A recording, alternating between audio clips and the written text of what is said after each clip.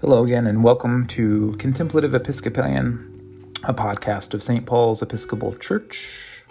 We are a Christian faith community located in downtown Beloit, Wisconsin. I am Father TJ Humphrey. For this episode, before we get into it, I wanted to share, normally for these episodes, if you've been following along for some time, these episodes begin with the intro. It's like the same thing I repeat every single week. I'd probably sound bored doing it, saying the same thing every single week, but and then we always have the postlude part too, just sharing information about how people can get involved in our church. Well, our church is still closed due to the pandemic, and so we've taken off the postlude part just because church doesn't look the same as it did, and also just the intro stuff. It's very repetitive, and I just kind of guess that perhaps it's a part that you all fast forward through. And so I've been just kind of leaving it off. But I'm providing an intro this week simply because there's two sermons called Blasphemy this week. I got quite sick and needed somebody to preach for me and fill in for me. Meg Trim did a wonderful job, one of our parishioners, and an aspirant for holy orders. Hopefully will become a postulant soon. And so they filled in for me and did a wonderful job. But I had written an entire sermon before I got sick, and it wasn't quite polished because I got sick in the middle of the writing process. But I thought, I wrote it, might as well share it since I did get a chance to preach it on a Sunday morning. Might as well share it through another avenue since I put some work into it. And so here it is. So the sermon that was preached in the context of St. Paul's was Meg Trim's sermon. And in the podcast list, it's called Blasphemy. It's the same text that I'm offering today, a reflection on the same text, a sermon that I would have preached had I been well enough to do so. And I'm just going to put it under the name of Blasphemy too. So they're both reflecting on the same passage, and if you're wondering why there's two sermons about the same topic, that's why. And so, two different angles. Mine is much longer because it's less refined. I didn't edit it nearly as thoroughly as I normally do because, again, I was unwell. So thank you again for listening and for following along. If you're interested in some of other ways to get connected to our church these days, we have a YouTube channel, St. Paul's Episcopal Beloit. All of the sermons and services are up on YouTube, and we also live stream on St. Paul's Facebook page if you're interested in actually seeing faces and putting faces together with the voices that you've been hearing as you've been following along. But anyways, this intro has taken long enough. Thank you so much for tuning in. Stay safe. God bless.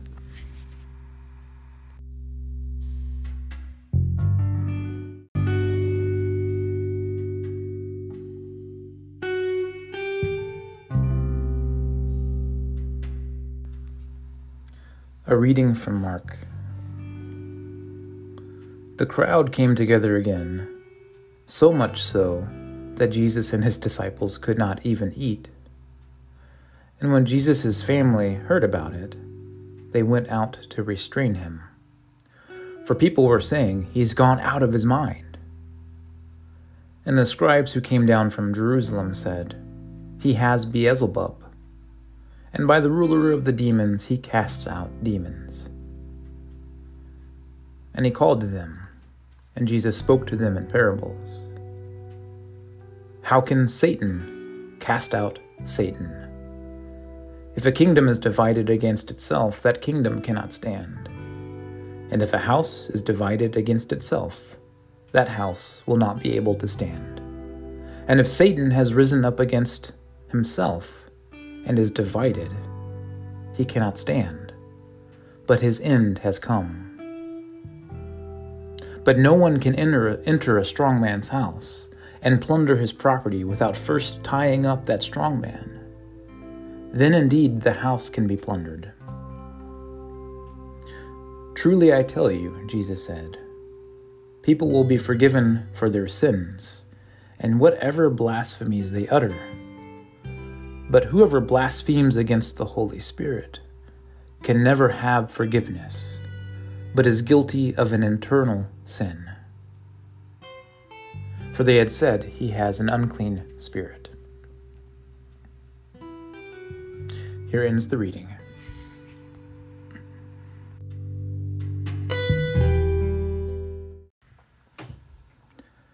whenever it comes to scripture passages that induce real existential panic within the minds of good church folk everywhere. Our gospel reading for today is probably pretty high up on that list. Wouldn't you agree? I mean, when Jesus starts off by saying that all sorts of blasphemies will be forgiven, we tend to go, whew, as we wipe the stress sweat from our brow. But when he concludes by saying that all will be forgiven except blasphemy against the Holy Spirit, well, then we start to feel the heat a bit. In the passage, gentle Jesus, meek and mild, says that there is such a thing as unpardonable sin, that human beings can be truly guilty of committing eternal sin. People read this passage and tend to go, well, crap, like, have I done this at some point in my life? And I've known people who desperately jog their memories trying to recall a time when they may have unintentionally committed this egregious thing against the Holy Spirit. But, my friends, as with everything in the Bible, things are not so cut and dry. Context matters, and the history that sets the foundation for that context matters. We approach the Bible today, and we tend to only think about how certain passages come across to us. But an equally important question, though, is this: what would these words have actually meant to those people who first heard them? How would Jesus' hearers have understood blasphemy against the Holy Spirit? And who would they have thought these words were being directed against? Now, to get at Jesus' meaning and intention, we need to go back in time quite a ways. There's a famous story about the prophet Isaiah, and I'm sure many of you know it. In this story, Isaiah is swept up in a vision of God's heavenly throne. Now, it's very likely that Isaiah was a high priest and that his vision occurred on the Day of Atonement, which was the one day a year where the high priest could actually enter into the Holy of Holies in the temple. And I say that he was probably a high priest because his vision is filled with inner temple imagery and the ritualism of the Day of Atonement. Isaiah was swept up in this phenomenal vision of God on the throne and the seraphim surrounding the throne. But if you know the story, can you remember? What is Isaiah's reaction to everything that he sees? It's fear and a deep sense of his own sin. He cries out, "Woe is me! I am a man of unclean lips, and I come from a people of unclean lips." Now, it's not as though Isaiah is saying that he and his people cuss like sailors or anything of that nature. He's not freaking out because he suddenly realized he had a potty mouth. No, unclean lips implies false teaching. In this vision, Isaiah suddenly realized that what he and his people had believed and taught about God was dead wrong. But what was this false teaching? And what was it about the sight of God on the throne that caused Isaiah to automatically know that he and his people had gotten it all wrong? Well, we need to go back in time a little bit further, travel back a little bit further back. Just one generation before Isaiah's time, Israel's king, Josiah, he had led what he labeled as an initiative of reform for the temple. And the Old Testament kind of actually recognizes him as a hero. But Josiah definitely took the focal point of Israel's religion and moved it in what we would today call a more conservative or even fundamentalist direction. He removed the sacred objects from the Holy of Holies. objects like Aaron's staff and the holy oil that was used to anoint the high priest with the Holy Spirit. And King Josiah destroyed shrines all over the land. Now his claim was that both the temple and these shrines had been corrupted by pagan influences, that the people were worshiping false gods. But it's clear from the biblical and archaeological evidence that the people weren't worshiping false gods at all.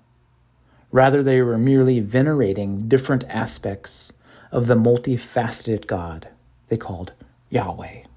In essence, King Josiah had destroyed the mystical spirituality at the heart and center of the temple tradition, and he had traded it all out for law-based religion.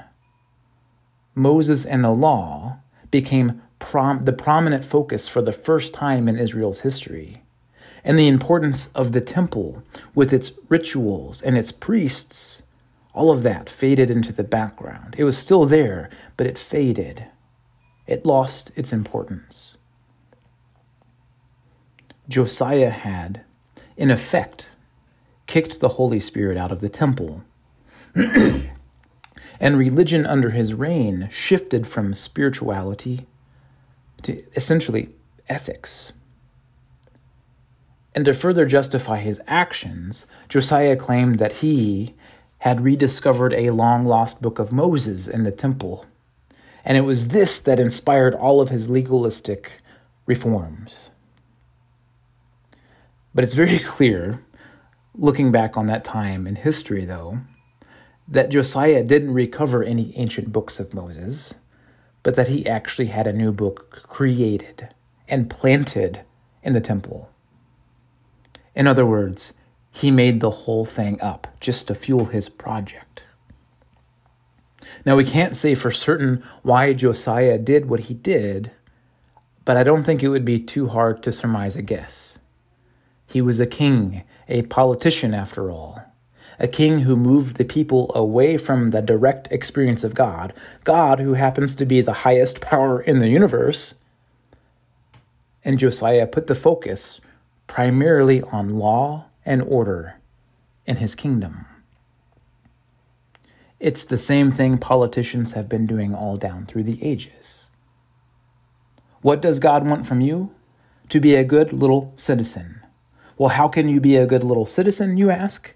By obeying the rules. And gee golly, isn't it convenient that God's rules and the nation's rules are one and the same? Moving the people away from the mysticism of the temple was a sure way of safeguarding Josiah's own fascism. Because mystics can't help but to disturb the imperfect political systems of this world, because they've been given visions of a perfected world. But perhaps Josiah's greatest influence, though, was the creation of a dangerous idea. The idea that God cannot be seen. And Josiah was so influential in this movement that later editors were also influenced by it. And they put phrases in the Bible like, "No person can see God's face and live." Now you may be wondering about this weird side tangent about Josiah, but I'm going to connect it all back right now. Connecting all of this back to Isaiah, does anyone else see a problem with this line of thought, that no person can see God's face and live? Does anyone else see why Isaiah might have felt like he and his people had embraced a false teaching? Josiah established a religion that taught that human beings could not see God. But Isaiah had seen God on the throne, and he lived to talk about it.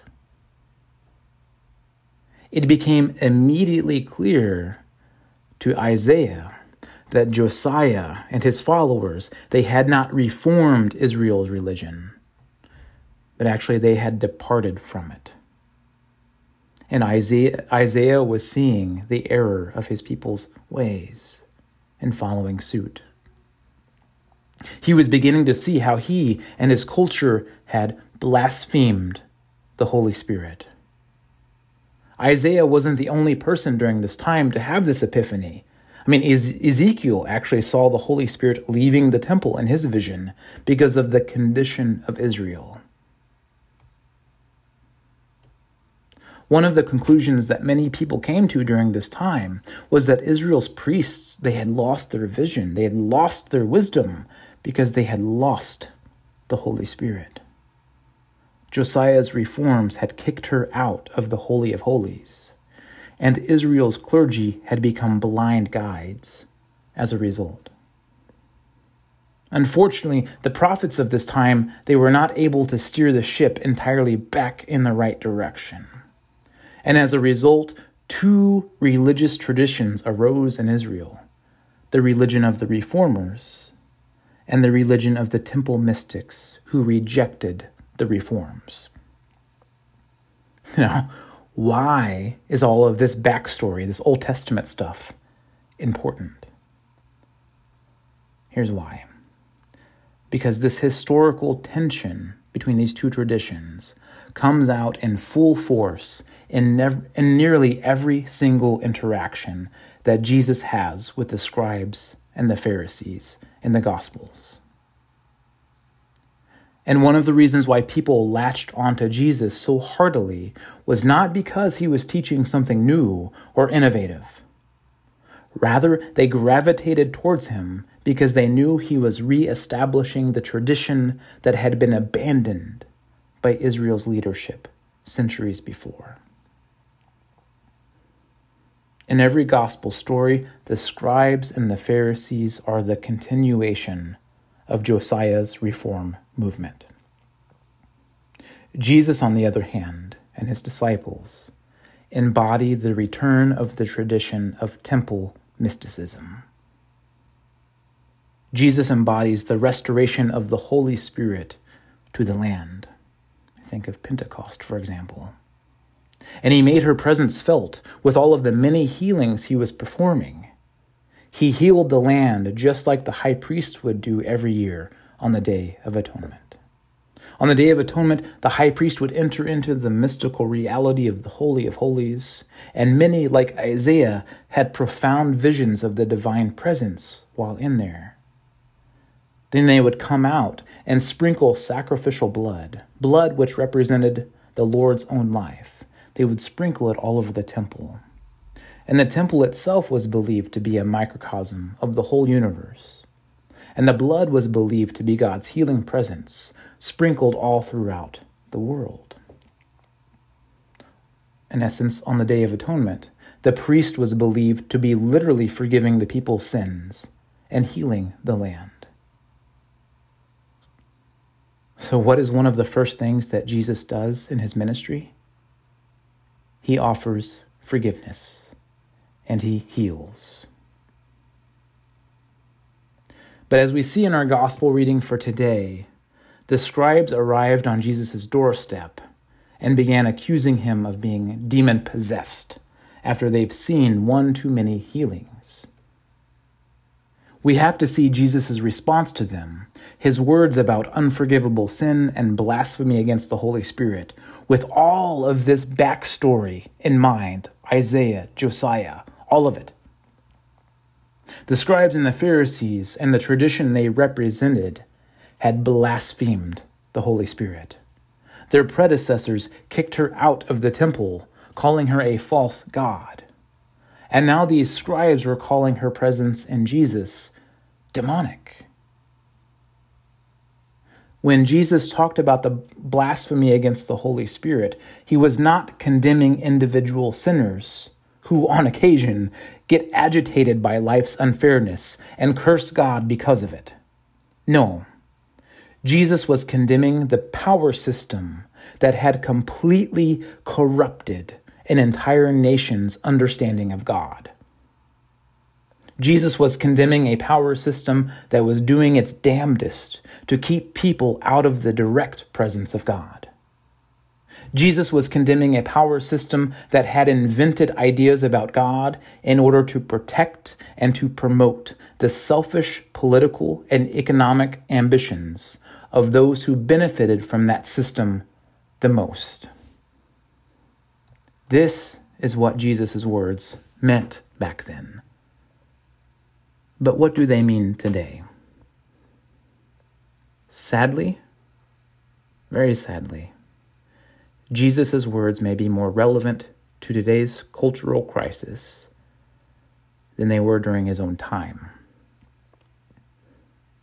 The fact that so many people today read Jesus' words and instantly apply these words to themselves and not to the debased religious and political institutions that taught them to do this, it only proves the point.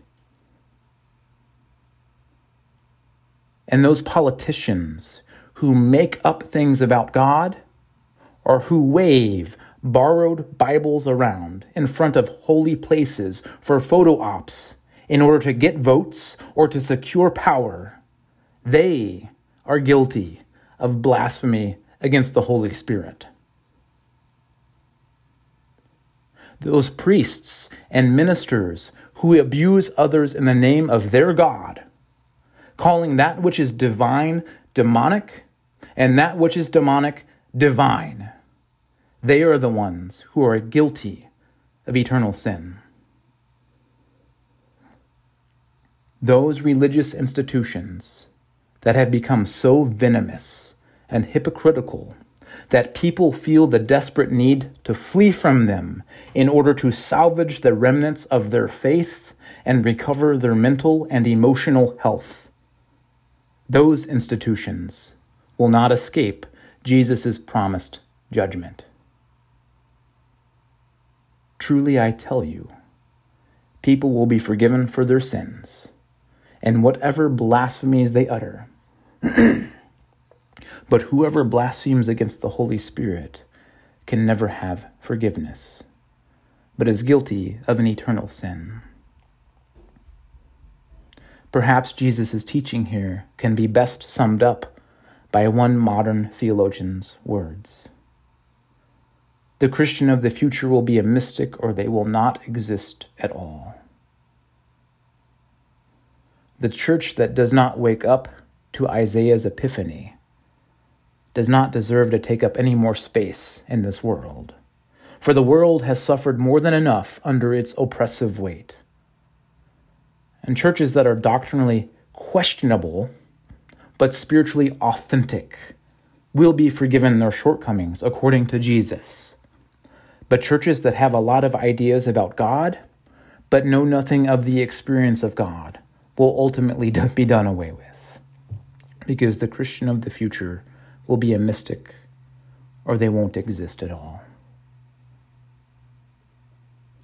My friends, don't worry about blaspheming against the Holy Spirit. This passage is not about you. And besides, your worry about it proves your innocence. But worry instead. Worry instead that our country and countless churches in our country are led by people who clearly never worry in the slightest about such things. Do not worry about committing eternal sin. Worry instead that we have far too many Josiahs today and not enough Isaiahs leading us.